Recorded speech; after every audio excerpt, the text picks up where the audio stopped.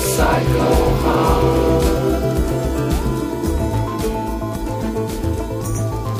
Hey, this is Ryan. And this is Steve, and you're listening to 60 Cycle Hum, the guitar buying, selling, trading crap. Oh, fumble. I'm not going to stop it. You just have to correct yourself. Oh, man. But I was told that we had to nail this one every time. Yeah, we'll do it again. All right, this is Steve, and you're listening to... Oh, man. Thanks a lot, Central Cal contingent. Yeah. This is Steve, and you're listening to 60 Cycle Hum, the guitar buying, selling, trading, fixing, modding, reviewing, breaking, and playing podcast. Nice. You did it. That was awful. We're on our third beer for the night because this is episode 2 of our session. And what are we on here? We're on the General Sherman IPA. General Sherman is a big old tree that's out in Yosemite. Yeah, it's one of them big old trees. It's one of those big old trees. What do they call those things? The sequoias. Yes. I don't know. I think it's supposed to be the biggest one, the General Sherman. I think so. I think the Sherman is. Yeah, it's impressive. I've seen it in person. I've been to Yosemite a whole bunch of times. If I remember, like, the pathway around that thing takes like a freaking minute to walk around. Yeah, you need to stop and have lunch to get around it. Yeah, it's pretty. No, I mean, it's freaking ridiculous. Yeah, no, yes, no, yes. Jeez, make up your mind. Yeah, so we're hitting the IPA. We already hit these other 2 bottles. We're having a good old time over here. Do we have anything new that we want to talk about? I don't have anything. I talked last week. You did talk last week. I don't think I have anything new. I don't know, dude. No, I don't. You buy anything lately? I don't think. You get anything on Black Friday? I bought that computer last week. Oh, yeah. Yeah, but that doesn't really have anything to do with any of this. Nope.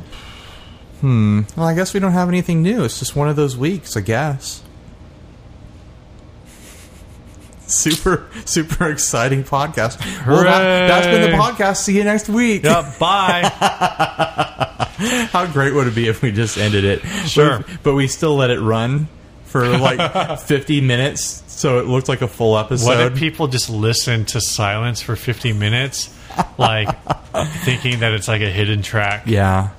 Oh, man. Okay, well, let's just jump straight into ads then. We've got this ad that Donovan sent to us. I'm pretty sure Donovan sent it. Yeah. It's for a bass, and it is mangled. It is in bad shape. This thing looks like garbage, but the worst thing about it is the pictures are worthless. The pictures are terrible. You know, they always say like a picture says it was a picture is worth 1,000 words. These pictures are worth like 2 words. Freaking awful. Well, there's 5 pictures. Let's see if we can get 5,000 words in. Well, there's one big. This thing, it's got like the banana headstock. I bet it's a Kramer. You think it's a Kramer bass? Originally, that would explain the body style. Unless the body originally, style I thought was cut. this was like an Epiphone. Yeah. Kind of like Explorer shape from the 80s or 90s or something, but I'm starting to think that this is one of the Kramer reissues, and someone just completely mangled the body. It was probably a star shape or something, right? And they cut a horn off and some other pieces off of it. It's kind of a weird triangle shape now. It's just messed up, man. It's $45 though, but it's messed up. It's so ugly. I don't know what this is good for. It's good for like a canoe oar. Like if you got a canoe, you can take this out with you and like paddle around with it. Right. For $45. You know, one of the pictures shows a DiMarzio P-bass pickup in it. I think that alone could be worth like $30 to $40. Yeah. I think you could find somebody, if you're in a large enough city, you could find somebody who would buy this without the rest of the parts for like $40, and you just call it an even break without the pickup. Yeah, possibly. You might be able to slam that neck on something or make your own body and make something kind of cool out of it. I just don't think it's worth it. I don't know. I'm on the fence because I've got that Squire P. Did we? I think we talked about it. I think we mentioned it. So I have this Squire P bass. That IPA is sharp. Yeah, I like it. Or citrusy, man. Yeah. Tastes like pine needles. That's IPA. Yep. And the pickup is something like I've definitely been thinking about swapping out. And I know like our friend Adam, who also has a Squier Pete bass, has been trying to figure out like if he's going to make a pickup swap.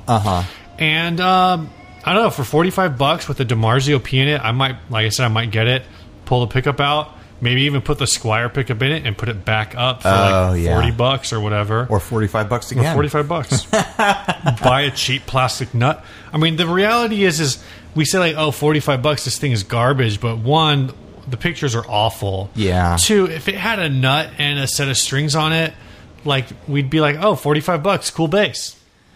Yeah, it doesn't have strings. What's the cheapest set of bass strings out there right now? Aren't they usually like $25 or something? It depends on what you get. I've always paid, I think, about $13 for my Carvin strings. I'm sure there's like maybe Diodario might be a little cheaper. I don't know. I'm looking at this thing and nothing about it is appealing to me. And I like junk, man. I like garbage. No, the bass itself looks like trash. Yeah. I say we should just jump right into the next ad. Burn it on the fire. Yeah. All right. This next ad is for a Dean Mach SR71 for $600. And I'm talking slow because my Google Drive app just crashed. All right, so here we go. This thing looks like a can opener. It says it's one of one. I don't know what that means. There was one of these made. This is the first one. And all it says is Dean Mach SR71 electric guitar, one of one, comes with gig bag. And this is in Valparaiso, Indiana. I was only able to find one of these on eBay, and it was a completely different finish. Like it was a solid red finish. Right. This has like a Knight Rider finish where it's black with like red pinstripes. Yeah. I don't know anything about these. I wonder if that's where the one of one comes from. If like maybe it was like a custom build for somebody. It's definitely a weird piece. It's got crazy fret access on it. Yeah. Like this goes all the way down to the 24th fret. But yeah, it's a pointy... It's a pointy, star-shaped based guitar. It looks, like I said, it looks like a can opener. Like you could just jam this into a giant metal can and open it up. Or like a wrench or something like that. Who would play this sort of thing? Some kind of metal band would play this. Some kind of like orgy-style band. You think orgy? You think like that industrial sound? Yeah, totally. They'd put like a Roland pickup in that and dial in all kinds of crazy sounds and stuff. Man, we just got some funky guitars this episode. Yeah. I don't know a lot about this whole Dean Mach series. Yeah. I mean, the one that I found on eBay was only like $400. I don't know if this thing might be like a custom finish or something, so maybe $600 is worth it, but I don't know, man. I don't know. This thing's crazy looking. I think it's got like a Caller trim on it too. Yeah, the trim looks a little off. You can tell the way that the bar mounts deeper into the tremolo. It mounts like in between the B and the G string. Right. You ready to hit that last one? We're flying, dude. Oh my gosh, this podcast is going to be over so quick. 30 minutes. Yeah. Let's do it. This beer's just making us go fast. We got the foot like on the accelerator. Hey, don't drink and drive. Faster, faster, faster. We got to wrap it up, you know? Maybe we'll hit that other ad. Let's hit we're doing weird ads. We'll hit this one that I didn't want to hit. Oh, no. What are you going to say about this? That's all, folks. It's a Bugs Bunny guitar. Yeah. Guitar by Rick Hayes. No idea who Rick Hayes is. From Warner Brothers. He's related to Isaac Hayes. They want $5,900 for this. $5,900. Why not just go $6,000? You know? Yeah, if you're paying $59,000, you'll pay $6,000. You'll pay $6,000. You'll round up to $6,000. This thing is...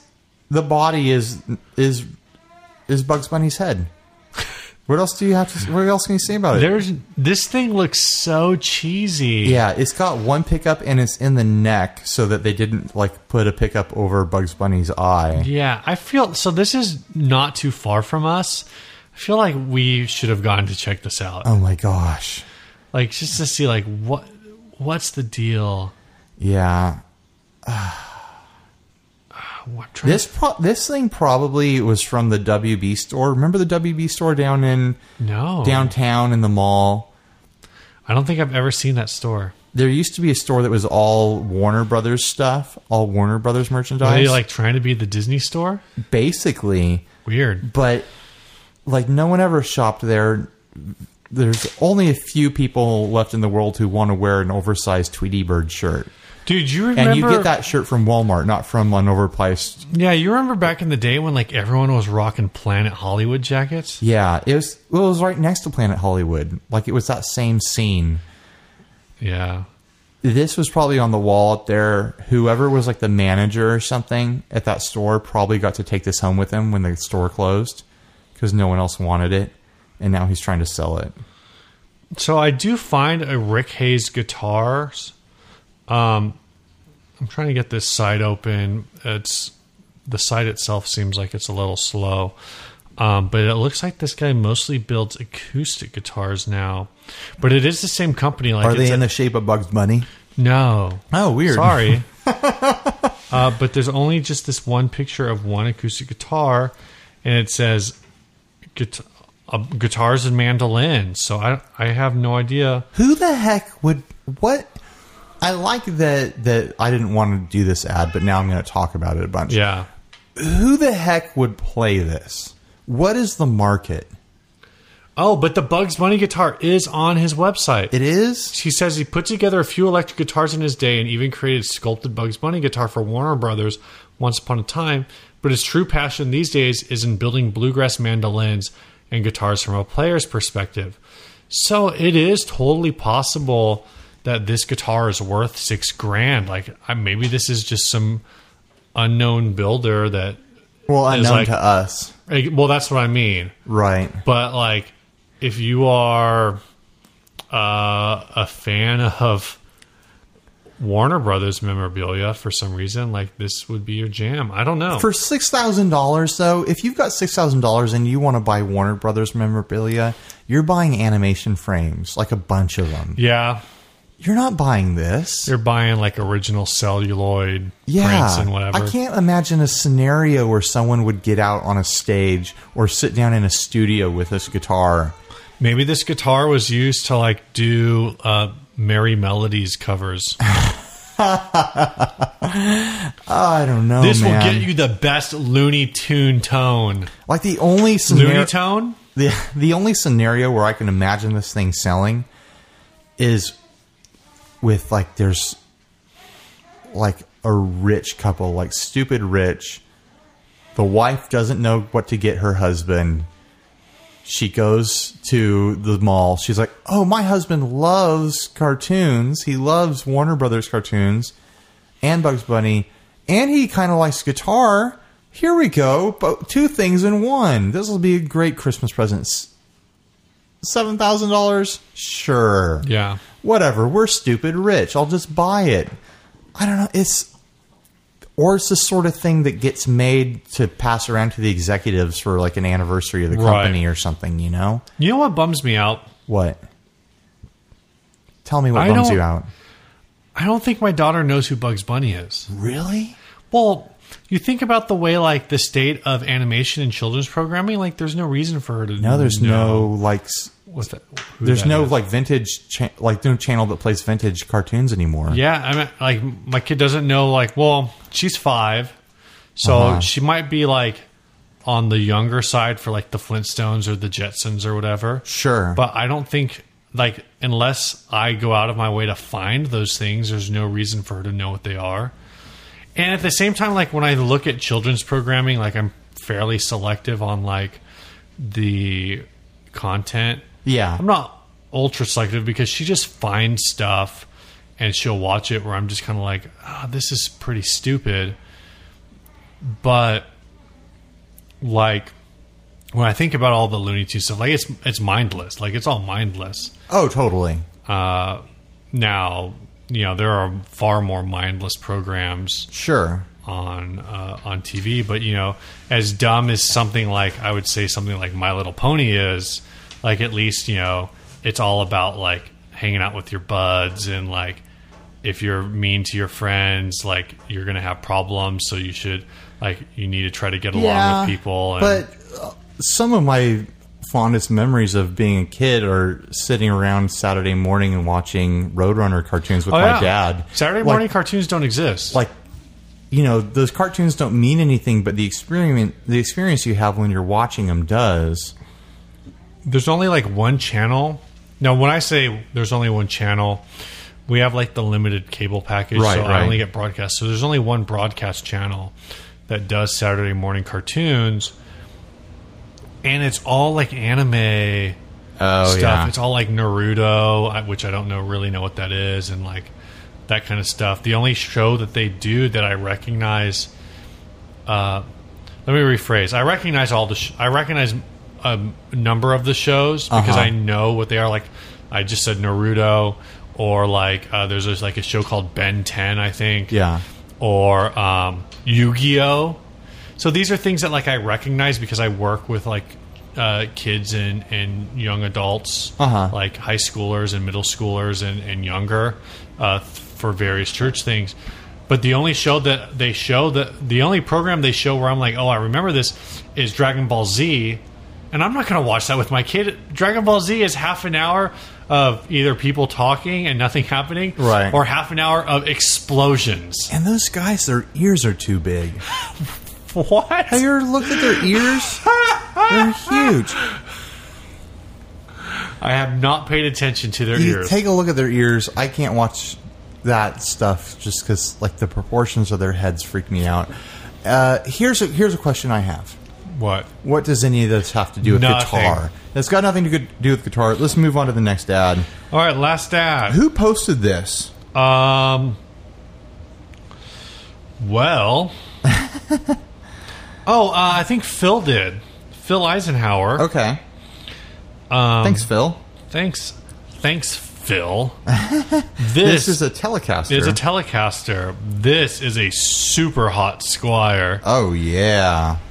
$375 in Orangevale, California, which is anyway, I've been to Orangevale, but that's neither here nor there. Okay. It's there. It's not here. Yeah. Oh, this is only a picture of the ad. Do you have all the text? I don't. I figured we could pull it up on Facebook. Oh my gosh! Talk about it. Have you pulled it up on Facebook? No, I have not. Well, how are we going to talk about it, Ryan? All right, so this is a super hot telly. It's a Squire Affinity Series telly in butterscotch blonde finish, or butterscotch whatever finish. And this guitar has a Bigsby on it. The guy's asking $375. It has been retrofitted with a Bigsby B50 model tremolo, which actually it looks super classy. It's got that whole Fender classic Telecaster look going on. It looks great. It looks super hot. I can dig it. Yeah. $375. Now, this guy goes like way out of his way to try to justify these prices. Because this started its life as an Affinity, right? Yeah, and it's going to finish its life as an Affinity. So this was like on the used market. This would be like what, like a $140 guitar? So maybe the most I would pay for an Affinity is maybe like $120. Sure. 170. I mean, this finish is nice though. This isn't like one of the weird blue but this ones. is the main finish for the Telecaster. Oh, okay. Is the butterscotch blonde. So let's read some text. Geez, I don't care about any of this. Oh, I guess I have to care about it. So anyway, first problem is this guy. Everything he lists is list price. So he says the list price for the guitar is $279.99 plus tax. That's great. It's $179.99 plus tax at Guitar Center. So if you paid list, you screwed yourself out of $100. Yeah, no one pays Congratulations. The Bigsby is the model B50. Now, it was professionally installed by some guy at some company in Rockland, California. I'm not going to out these guys because maybe they shafted him. I don't know. But maybe like they just gave him a square deal. Right. I mean, they got to charge him. They've got to charge him for his time. Right. Well, my concern is that the guy keeps talking about list prices. So all I can think is, did this shop charge him list prices? Yeah. Now he does say he paid $136.62 plus tax and shipping for the Bigsby. Oh, really? He might have ordered it directly from Bigsby instead of buying it off Amazon. That's way too much. It should be under 100. I think Phil found it on Amazon for like $85. Yeah, that sounds about right. So anyway, he has this long description. He said the modification came to over $400 when all was said and done. That includes the Bigsby vibrato, guitar modifications, and installation fees. In order to put this... So this guy put $600 into a guitar. Yeah, and I think in order to put this vibrato on, they had to like modify the bridge. Oh, absolutely. I think you got to shim the neck for that too. Oh, really? Yeah, because you got to have the strings up, the saddles up a little bit higher. I don't know if you can hear it, but my son is making noises in the other room. So anyway, he says this guitar is now a beautiful, one-of-a-kind instrument that allows you to get the classic sound of a Tele and still have the flexibility to use a whammy bar. Think Terry Kath from the early days of Chicago. So we've got the guitar, and then we've got this installation that he says was $400. So, sheesh. And then he had a fret dressing job. So this service included the rounding and polishing of the frets, neck adjustment, and intonation. The service smoothed out the sharp, rough edges of the factory-installed frets. Now there are absolutely no dead spots and no fret buzzing. It plays like a dream up and down the entire neck. This service was $50. So that's fair. Like $50 for a setup is a more than fair price. Yeah. And actually for the amount of work that he says was done, the polishing of the frets, if they did the fret edging, that's something that it makes a huge difference. And that's something that I can't do. Yeah, totally. Like as far as the intonation, adjusting the fret, like even like to some extent shimming, these are all things that I feel like that anyone who is even semi comfortable with tools can do these things. Totally. But doing the fret edges is you need like files and stuff, and that's just not something I'm. And you need like steel guards for the frets, and right. You need to tape off the whole thing. And so he says this guitar with modification cost me over $600. Asking price on Craigslist $375. I wouldn't pay more than $200 for this. Oh man, here's maybe $250. Here's my thing with this guitar. Maybe this guy got this guitar and then he saw a picture of a Telecaster with a Bigsby and he decided that's what he wanted instead. Right. He should have just sold this guitar and then gone out and spent $600, $700 on a full Fender guitar that already has these features. Or gotten a regular Telecaster. You can probably get one for $500, like even like an MIM or something like that. Sure. And then put another $100 into it to put the Bigsby on there. Yeah. Well, he's saying like all of the bridge replacement or modification or whatever and everything was like for a $400 installation. That's steep, man. That's steep. There's something going on there. Now maybe it was like $136 plus like, I guess if you said it was like $136 for the bridge plus say a $200 installation, which I could see because you're going to have to probably... There have to be Telecasters on the market within that price range that have these features, right? I don't know all the Fender models off the top of my head. I feel like there's got to be. I don't know if Squier has one with a Bigsby. No, I'm not talking about Squier. I'm talking about Fender. Is there a Fender Modern player with a Bigsby? There's got to be. There's got to be something similar to this. Even any Telecaster with a Bigsby that you could easily, if it doesn't have single coils, you could take it back down to single coils for, cost of pickups and a pick guard, Because bridges are cheap too. Like a bridge, like an ashtray bridge like that is like $30 if you get a Wilkinson. Right. A pick guard that if like if you bought a Telecaster that has a Bigsby, but then it had humbuckers in it, you could convert it back to single coils for like $150. So it doesn't look like Fender makes a modern player series with the Bigsby, which if they made one, that's where it would be in that price range, would be the modern player. There's got to be something on the used market, though. I don't know. Sure. Yeah. You could definitely do this on a better guitar for a lot cheaper. Oh, totally. But that's what I'm saying. I'm saying this guy should have taken the vast majority of that money, started with a better guitar, right, and then done the work himself. Or, I understand not wanting to do a Bigsby installation solo. Like, I can appreciate that. Sure. But, you start with an MIM, you maybe you don't need all of the fret dressing and whatever. So you save like $50 right there. You buy the guitar for like $300. I don't know. Seems like this guy poured a lot of money in this guitar just to turn around and sell it. Yeah.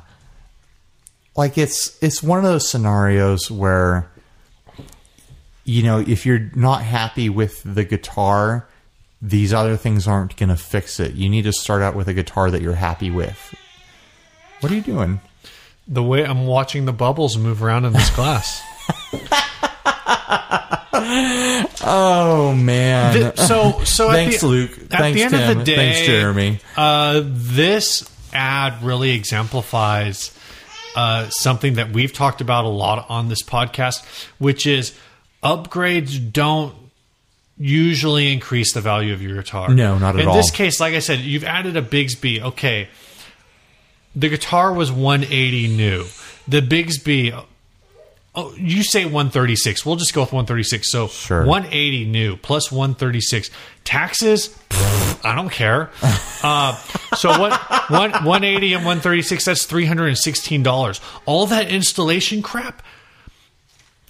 I don't care. It means nothing. I said $200. Like really, maybe $250 tops. Yeah. For this, because maybe it's a great playing guitar. $375 is a push.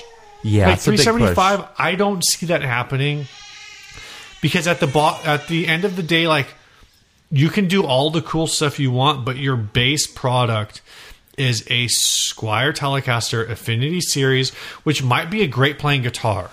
Squier has really stepped up their game. That bass that I got from Adam is an Affinity P bass. It has some like crappy parts on it. Yeah. The tuners are like pulling away from the headstock.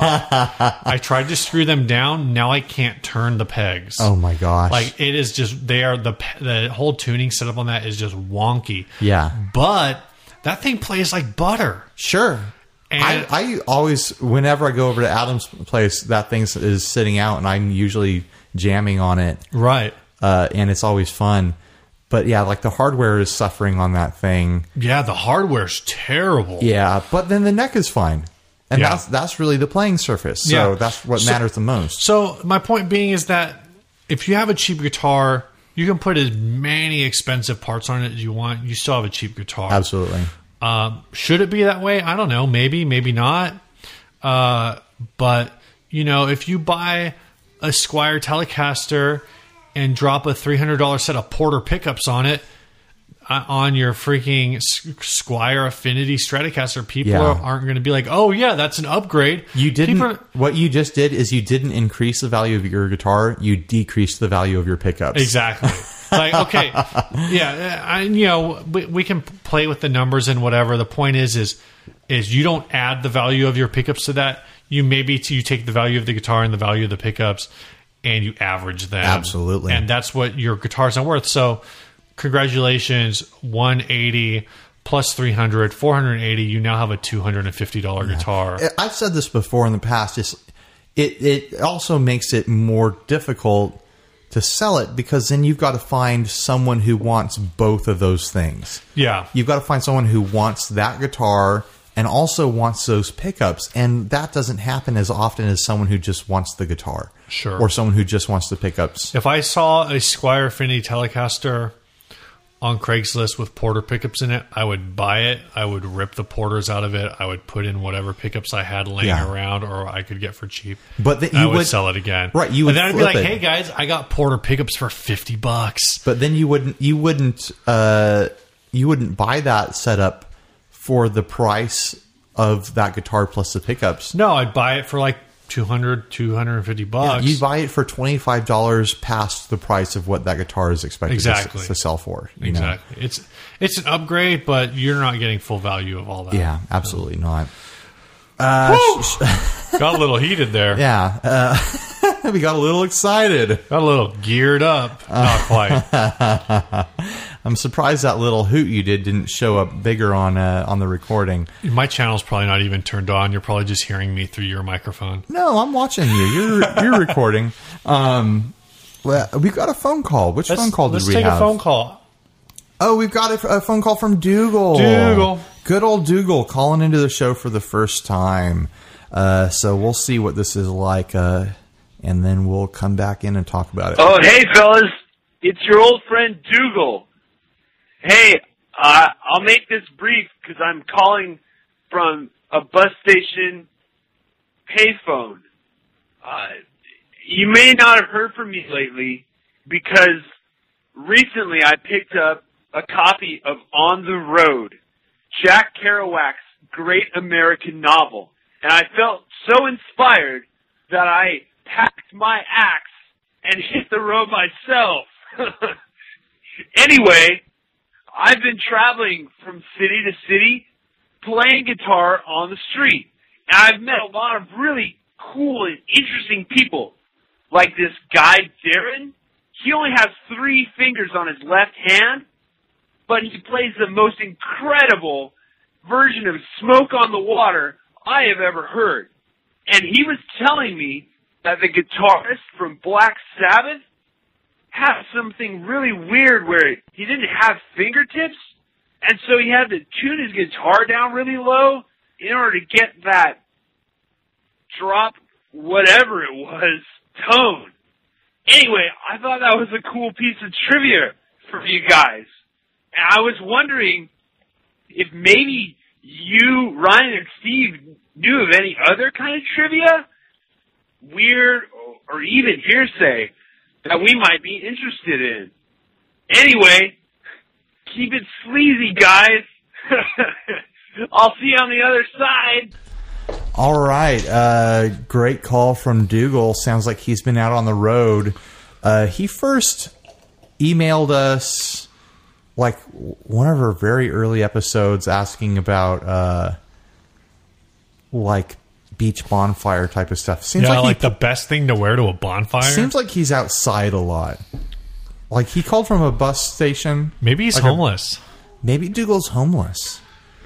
He sounds like quite a character though. Dougal, we like having you as a listener. We're glad that you made it to a phone. We're glad that you have some way of listening to podcasts. You're a true inspiration out there on the road. All right, real quick. Do we have any trivia? Over under. I guess you can't do an over under with this. But what are the odds that Dougal will call us back to tell us that he listens to our podcast via transistor radio? Which doesn't make any sense. Won't make any sense to us. But that will be a statement. There's a good chance that we're all figments of Dougal's imagination. Whatever rules Dougal puts out into the world for us is what happens. All right. Dougal's out in the desert right now smoking peyote, imagining that he is listening to a podcast about guitars. Right. And that has willed us into existence. What if Dougal doesn't actually listen? He just imagines that he's listened and has been calling phone numbers at random for like the last 7 months. And emailing emails at random, and we just happen to have emails and phone calls from him? Maybe we invented Dougal. When was the last time you had a psych evaluation? Never. Me neither. You know, this is like that movie with John Cusack where we're all like fragmented personalities of one serial killer's mind. Oh, is that what movie was that? I forget. Insomnia? No, I forget what it was called. Don't look it up. I'm not. Just let it be a mystery. Someone say on the Facebook group what movie that was. I always got it confused with Memento. It's not Memento. I know it's not Memento. All right, so trivia. Do we have any trivia? Do you have any trivia? Do you want me? I have trivia. I know some stuff about Tony Iommi's fingers, the guitarist from Black Sabbath. All right. He lost the tips of his fingers in an industrial accident. And so he would wear like these metal thimbles on the tips of his fingers to play guitar. And that's always been like the signature of his sound, like the thing that makes him sound the way he does. I don't know about him downtuning. Maybe he does. I wouldn't be surprised. I know what you're talking about. He has to. Because it's just like skin on bone sort of thing? Well, it's because he doesn't have like the downforce angle or whatever with his fingers. Like he has to downtune. That's why those early Sabbath records are so sludgy. Yeah. No, I think maybe with like the thimbles, like he can maybe do a little higher tuning. I don't know. But like he doesn't have fingertips. I don't think he has like full length fingers. Yeah. I know that Phil Keaggy, he doesn't have all his fingers. I don't know if he lost them or if he was born that way, but his strumming hand, he's only got like 2.5 fingers or something like that. You know who else was like that? Who? Oh, I just actually found the Phil Keaggy thing. He's missing half of the middle finger on his right hand due to a childhood accident with a water pump. Oh. So it's only half of one finger. Well, the way he plays, like the way he holds his hand, it always looks like he's got like a totally mangled hand. And it's on his right hand. You don't even need that hand. No, it doesn't really affect your playing. I only use my finger and my thumb when I play guitar, so you can cut off 3 fingers and I'll be fine. The really obvious one that like we listened to this. That's not true. Sometimes I use my ring finger. We listened to this call before, and I just didn't think about it till right now. Is Django Reinhardt. Like Django Reinhardt's whole gypsy jazz style. Uh-huh.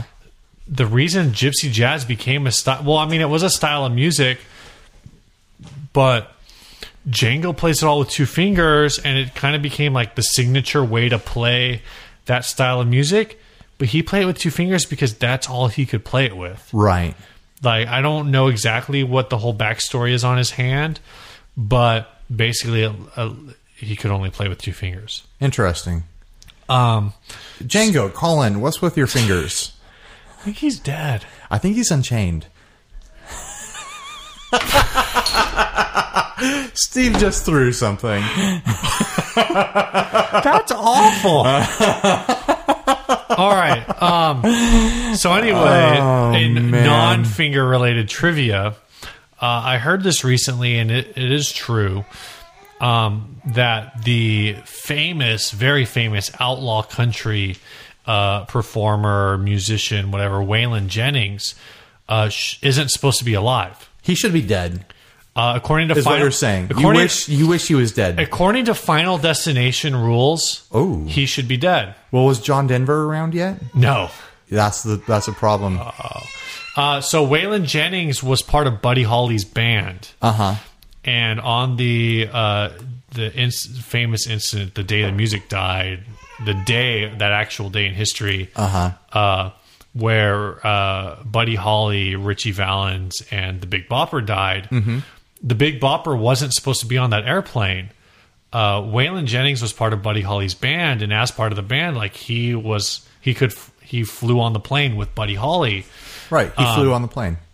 But the Big Bopper had the flu. Yeah, no, he flew on the plane. No, he had like influenza. And because of that, like being on the bus for like 8 hours was not something that was comfortable for him.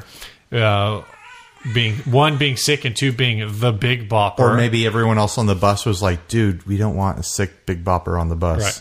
Well, I mean, he was the Big Bopper. Like, he was a large person. Right. Or at least a tall person. And he always bopped. So he didn't fit on buses. Yeah. So Waylon Jennings was like, oh, yeah, sure, you can take, like, I'll ride the bus, whatever. Like, you take my spot. Like, it's better for everyone on tour. And then that airplane crashed. Yeah. And so Then Waylon, the music died. and the music died, and we haven't had music ever since. Nope. And we got a couple kind of B-rated movies out of it. The Gary Busey story. Sure. Wow. The Buddy Holly story starring Gary. Oh, thanks, Luke. Thanks, Why? Tim. Thanks, Jeremy. Oh my gosh! Can't believe I just did that. Let's get to the topic. I hope someday there's a movie that is the Gary Busey story. There will be. I heard he was in some kind of like car accident, and that's why he's crazy. Is that not true? I have no idea. A car accident made him crazy? Yeah, like he was normal before then, and then he was in like some kind of car accident, and it's all been downhill. I don't know, man. I don't think I've ever seen a picture of him where he looked normal. Yeah, that's true. Yeah. All right, so we got this topic. I don't remember. Do you remember who posted this? I did. You did. I don't. Oh, I think I saw it on one of the the gear groups that I'm on. Okay, so this is an NPR article. This is actually from the NPR All Songs Considered blog, and which All Songs Considered, is that also a podcast I think so. or a radio program / Sure. podcast? We're stealing from a podcast. Yeah, we're stealing from NPR. They're public, so is it legal to steal from them? Yeah, it's our property. Doesn't matter. I'm only going to take this question. I'm actually not going to read any of the rest of this. Oh, dude, your wife just sent us an Ibanez Iceman H.R. Geiger series. Oh, no. For a future ad. So Jay writes, this is from this article. Jay writes via email, some bands feature virtuosos, and that's what makes them great. Van Halen, Mahavanishu Orchestra. Other bands feature virtuosos, and that's what makes them terrible. Dream Theater. Is it ever okay to... There's just one example of a terrible band. Is it ever okay to dislike a band for playing too well? Is technical ability alone a sound defense of a band? Thoughts? Concerns? I am on the side that like technical ability can like hinder the listenability of a musical piece. So the author of this article actually takes a pretty neutral stance. It's like people are going to like what they're going to like.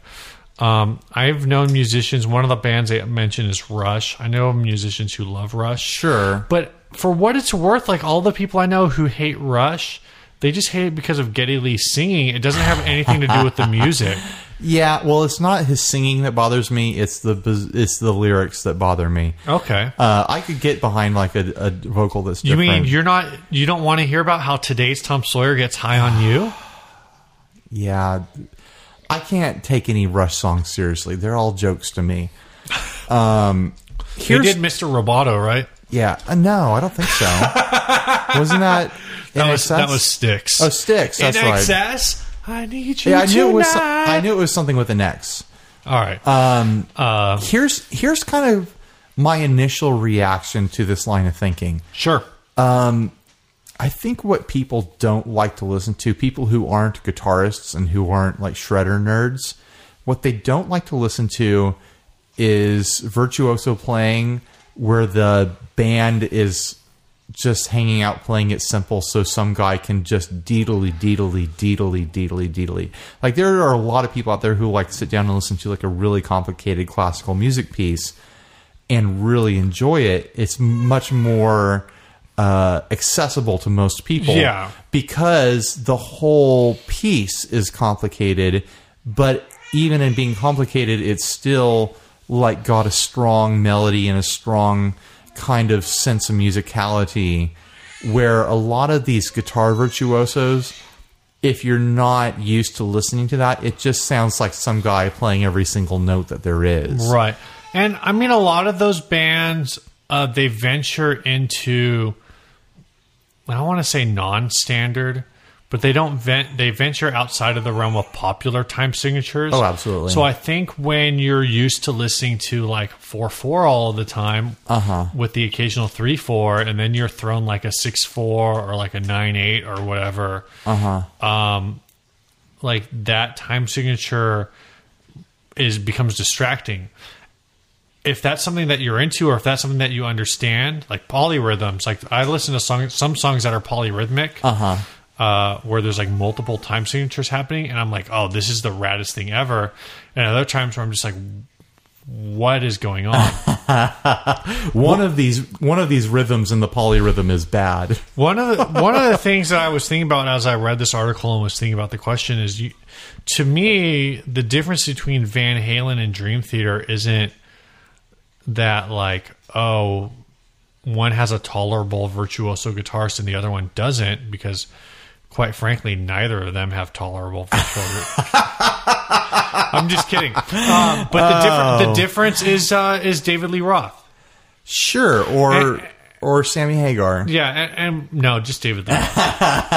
But what I mean by that is Dream Theater is an instrumental band. So when an instrument becomes like the melody driver, I think it becomes more difficult for people to connect with. Because when you hear a melody, one, it's like a simple hook that gets stuck in your head a lot of the time. And two, there's lyrics attached with that. And sometimes those lyrics are stupid, but because somebody's speaking to you... well, if you think of a Van Halen song, every single Van Halen song, with the exception of Eruption, is a pop song with a 45-second guitar solo placed in there somewhere. Exactly. And if Van Halen was dropping on record what they have been known to do live, which is give Eddie Van Halen a 20-minute guitar solo, like imagine listening to a Van Halen record where you had to listen to freaking the Eruption guitar solo for 20 minutes straight. Sure. You'd be like, what is wrong with these people? I mean, if you show up to a stadium show because you love Van Halen, you get to hear a couple songs, you get to hear like your favorite song, and then all of a sudden Eddie plays for just 20 minutes. Your mind is blowing out the back of your head. Yeah. Because you're stoked. You're seeing your guitar god do something that you love for a long time,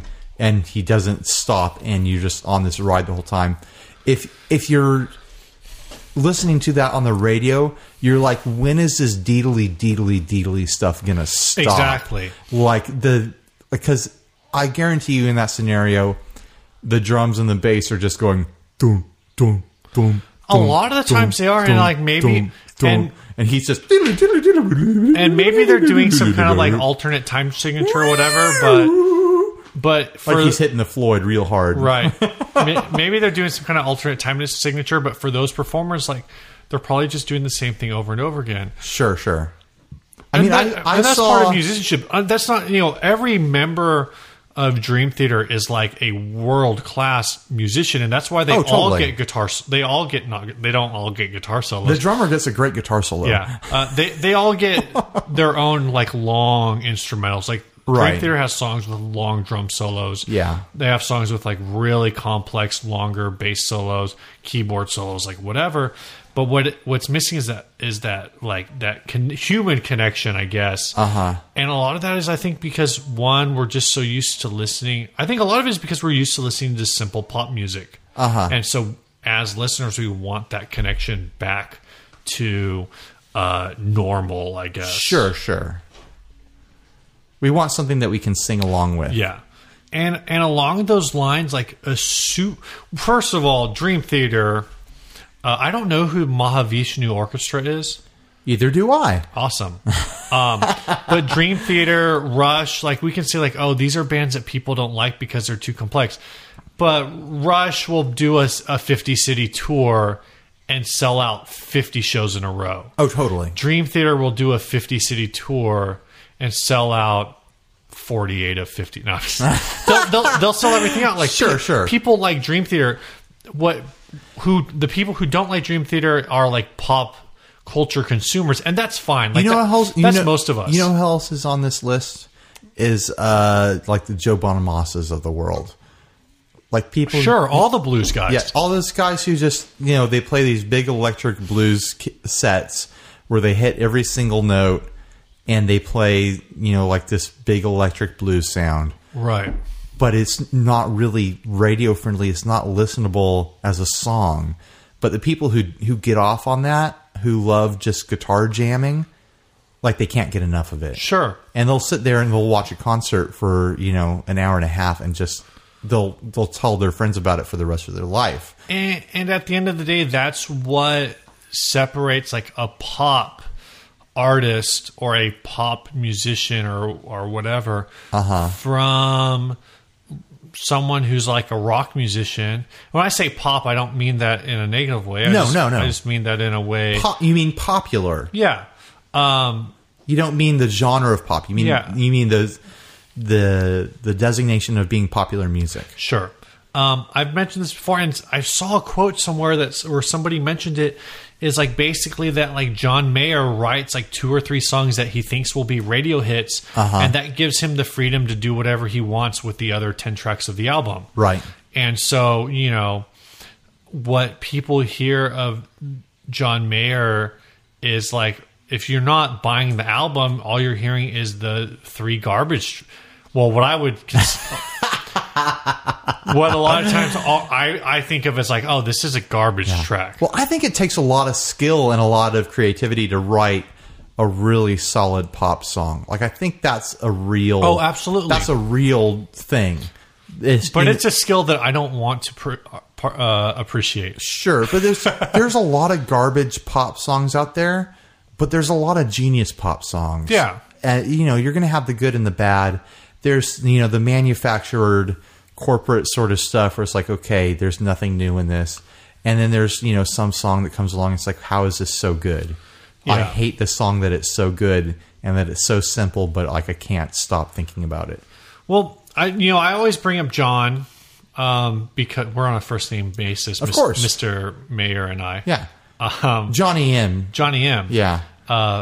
I always bring him up because I only own his first album, and I know people who really loved his other stuff, and I just never bought it. But his first album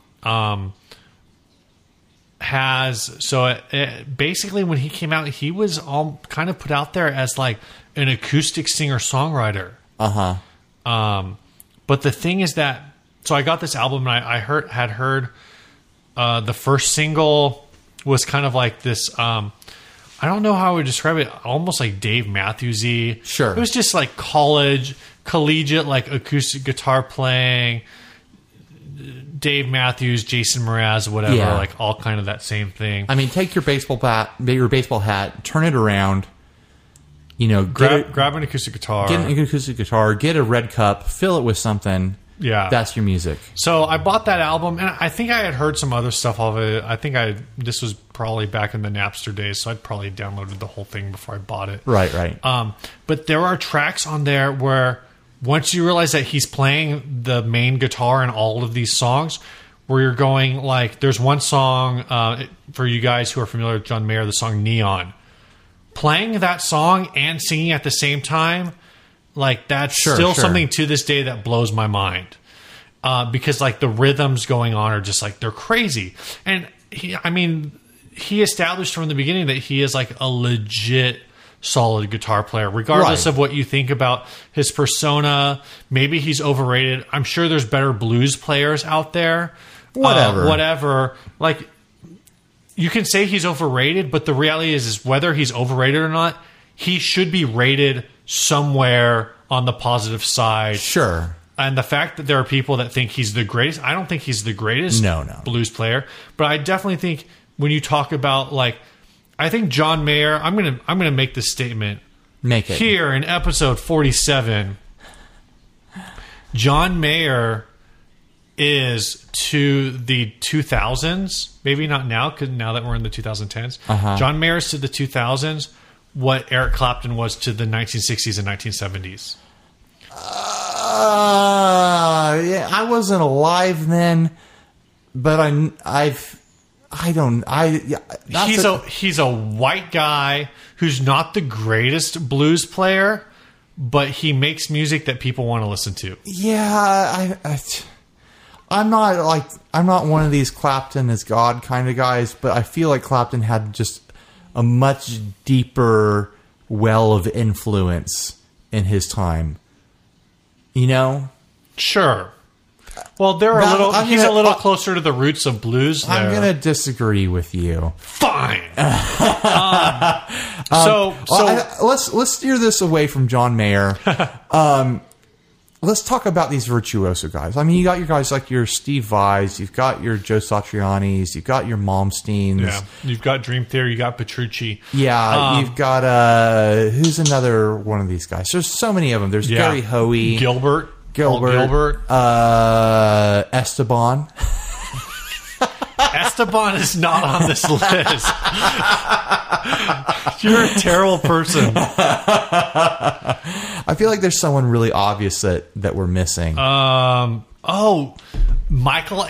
Badio. Do you remember that dude? No. He's the guy that plays like the quad neck guitar. Oh gosh.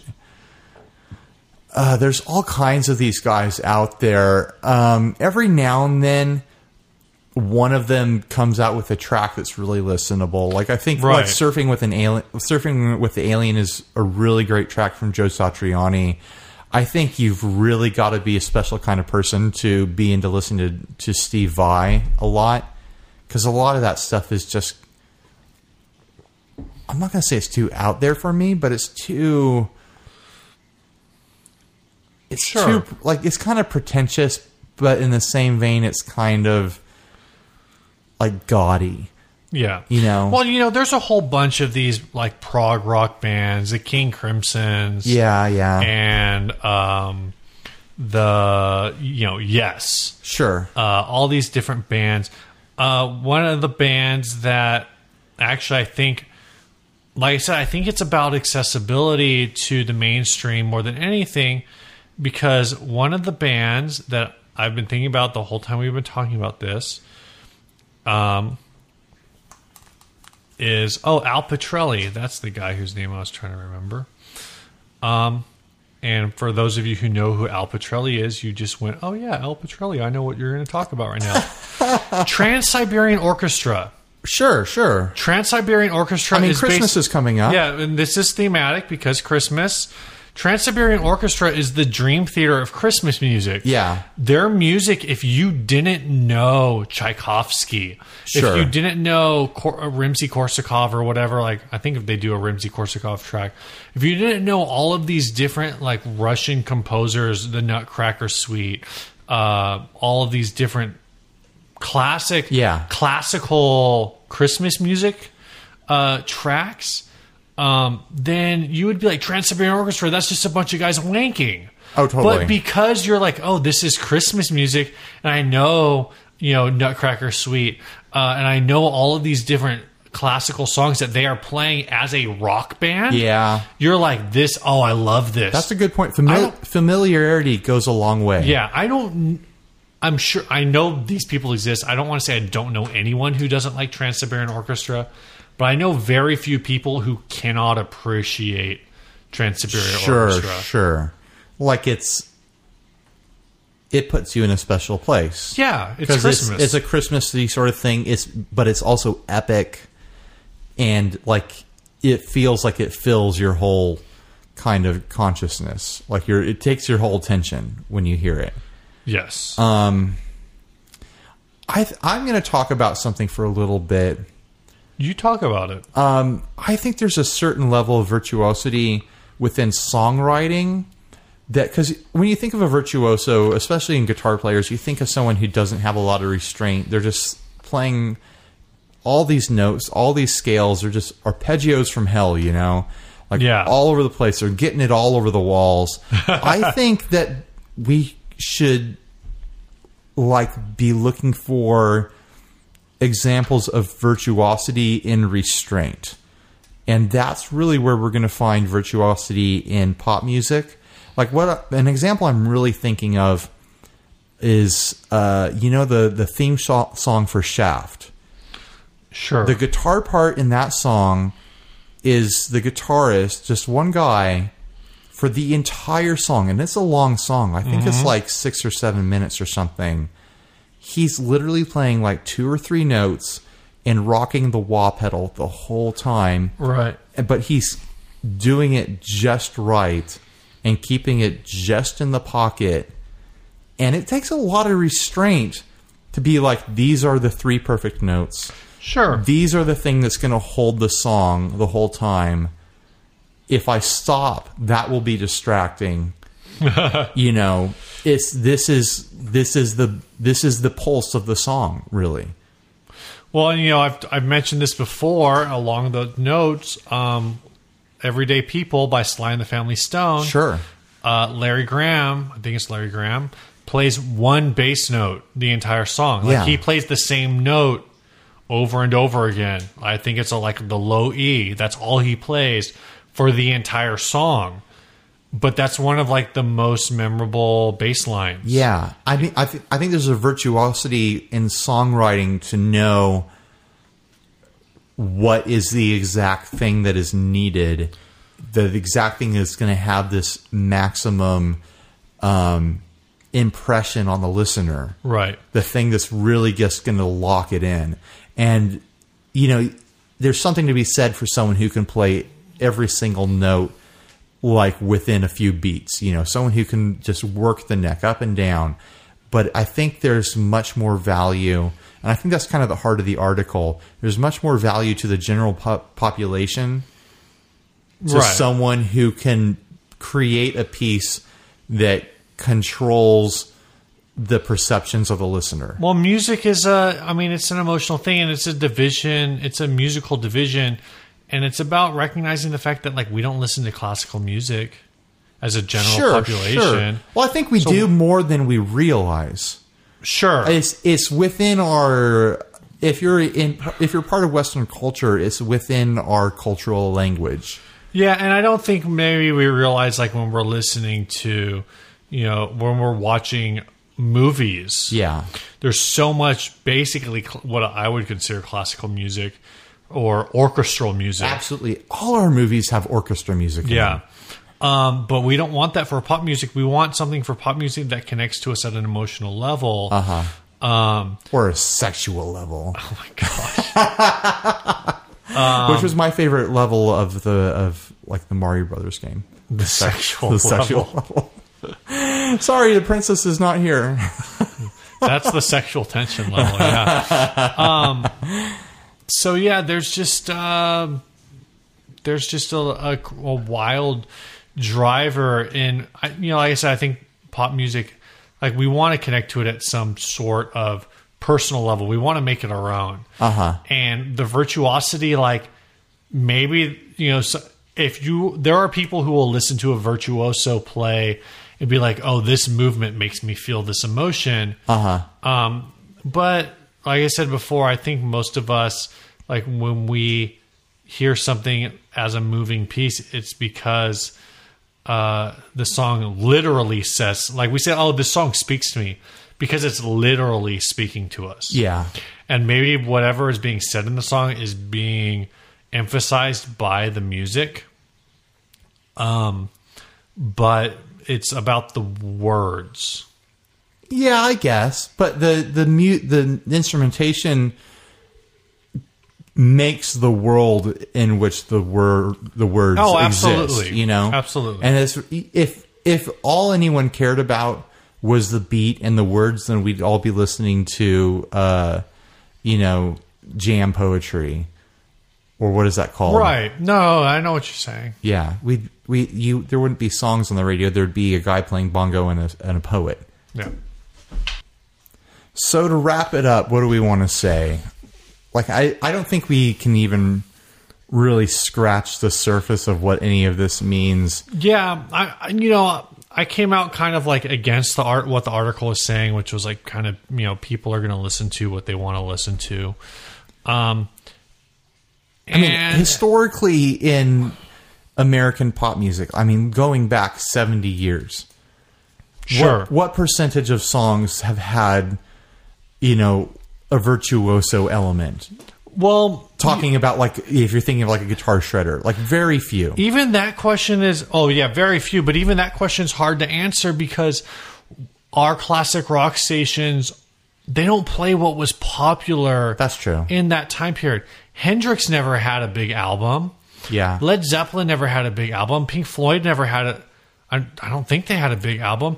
They were popular for the style of music they were doing, but this nostalgia we have for Stairway or for The Wall or for Wish You Were Here or for Purple Haze. Yeah. I had to think of that. I had to sing those two notes so I can remember the name of the song.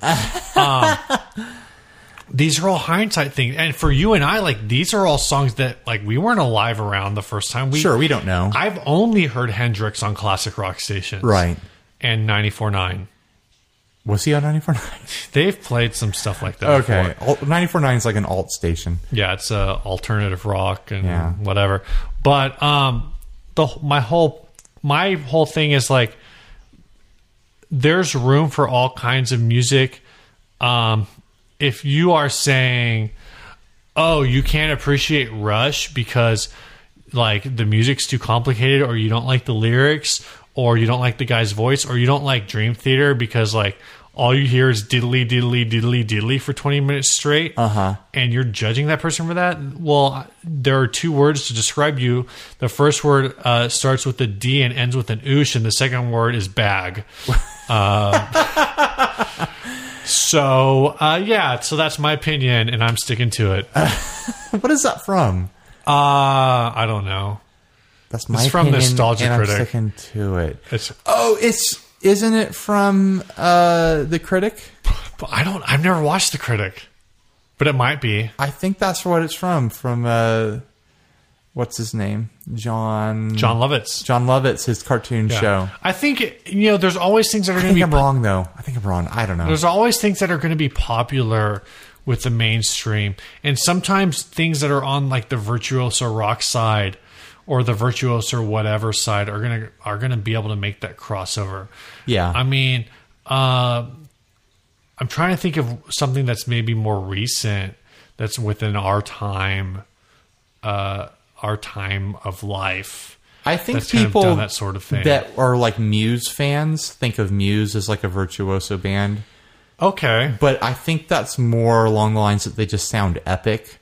Like, right. I don't ever listen to a Muse song and think like, oh my gosh, these guys are really like top notch, like every single note, like they just are nailing it. But I think they do nail that epic sound. Like they really get that huge sort of thing. I think that's about as close as people in the current generation get to thinking about kind of virtuosity. That's fair. At least as far as like people in like mainstream. Yeah. And I think we've hit an experimental phase. I say we've hit it. I mean, I think it's been 20 years at least in the work where what we consider brilliant isn't about how many notes you can play.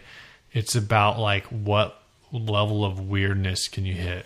Yeah. I think the success of guys like Tom Morello have been about, one, the message. If I listen to a Raging... But again... I'd think of Tom Morello as a measure of creative virtuoso. Exactly. He's not a playing virtuoso. He's not like, okay, this guy knows how to get from the first fret to the 24th and all the notes in between. Exactly. But it's a guy who can creatively come up with a way to get from the third fret to the seventh fret in a way that you never thought of before. Right. And I would say the same thing about a guy like Johnny Greenwood from Radiohead. Sure. Where maybe, and actually I think Radiohead might be the perfect example of a band that fits in this, because to me, Radiohead is a very difficult band to access at a pop music level.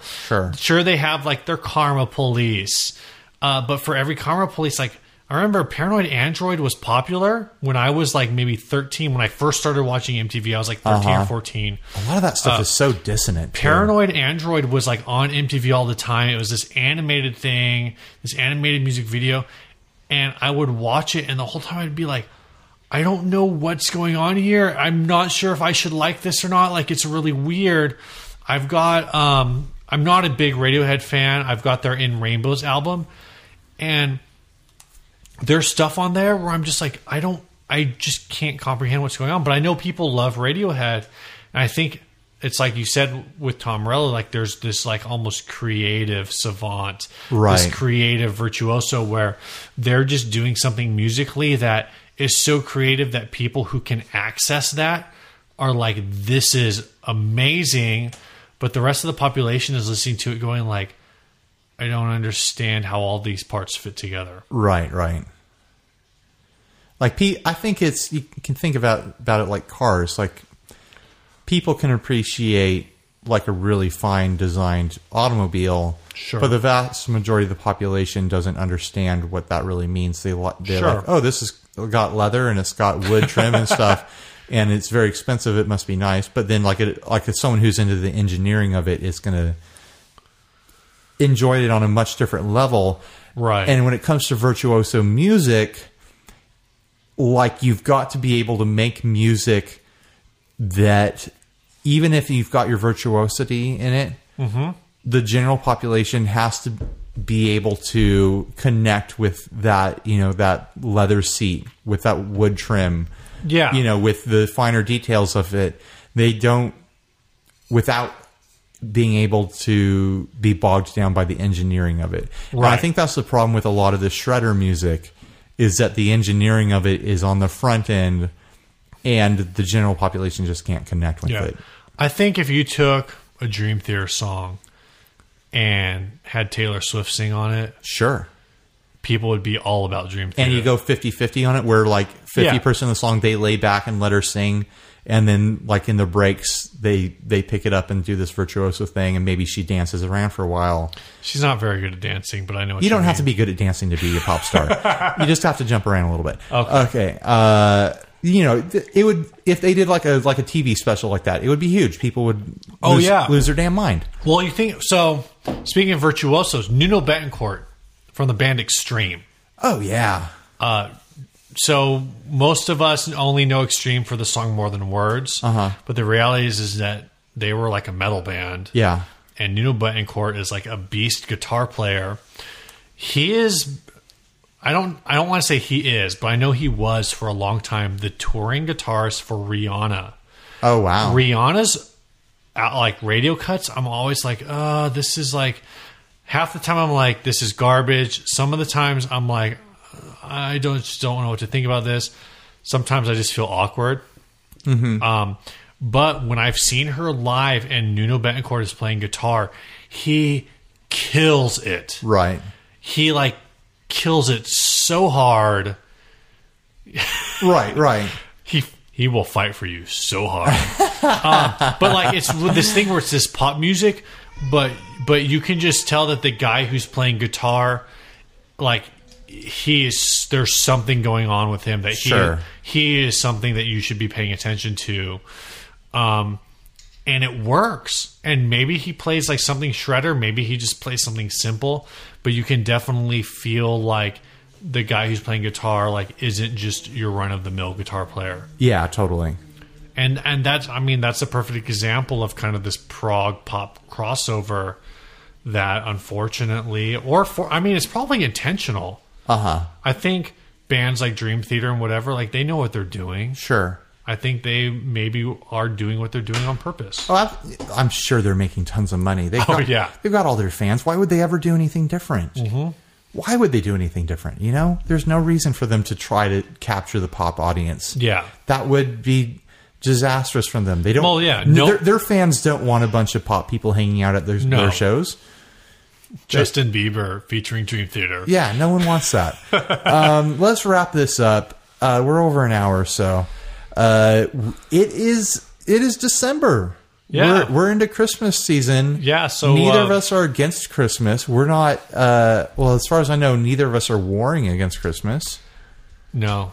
Not yet. Not yet.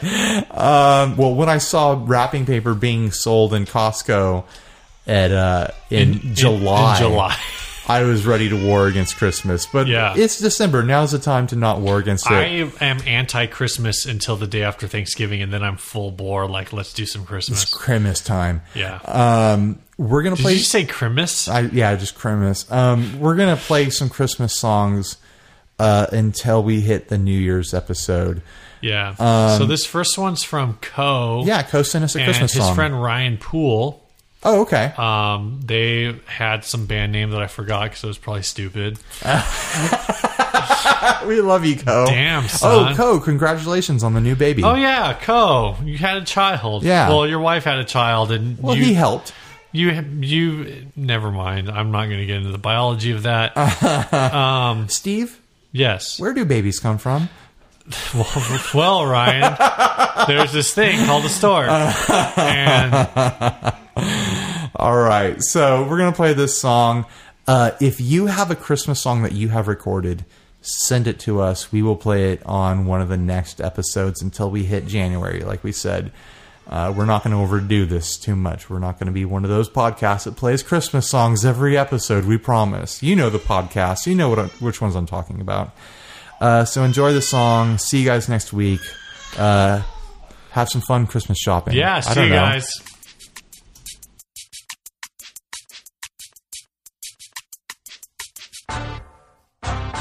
Yeah. 'Twas the night before Christmas when all through the house not a creature was stirring, not even a mouse. The stockings were hung by the chimney with care, in hopes that St. Nicholas would soon be there. The children were nestled all snug in their beds, while visions of sugar plums danced in their heads. And Mama in a kerchief and I in my cap had just settled down for a long winter's nap, when out on the lawn there arose such a clatter. I sprang from the bed to see what's the matter. Away to the window I flew like a flash, tore open the shutters, I threw up the sash. The moon on the breast of the new fallen snow gave the luster of midday to objects below. When what to my wondering eyes should appear but a miniature sleigh and 8 tiny reindeer. The little old driver so lively and quick, I knew in a moment it must be Saint Nick. More rapid than eagles as course as they came, and he whistled and shouted and called them by name. Now Dasher, now Dancer, now Prancer, and Vixen. I'm coming on Cupid, on Donner, and Blitzen, to the top of the porch, to the top of the wall. Now dash away, dash away, dash away, oh.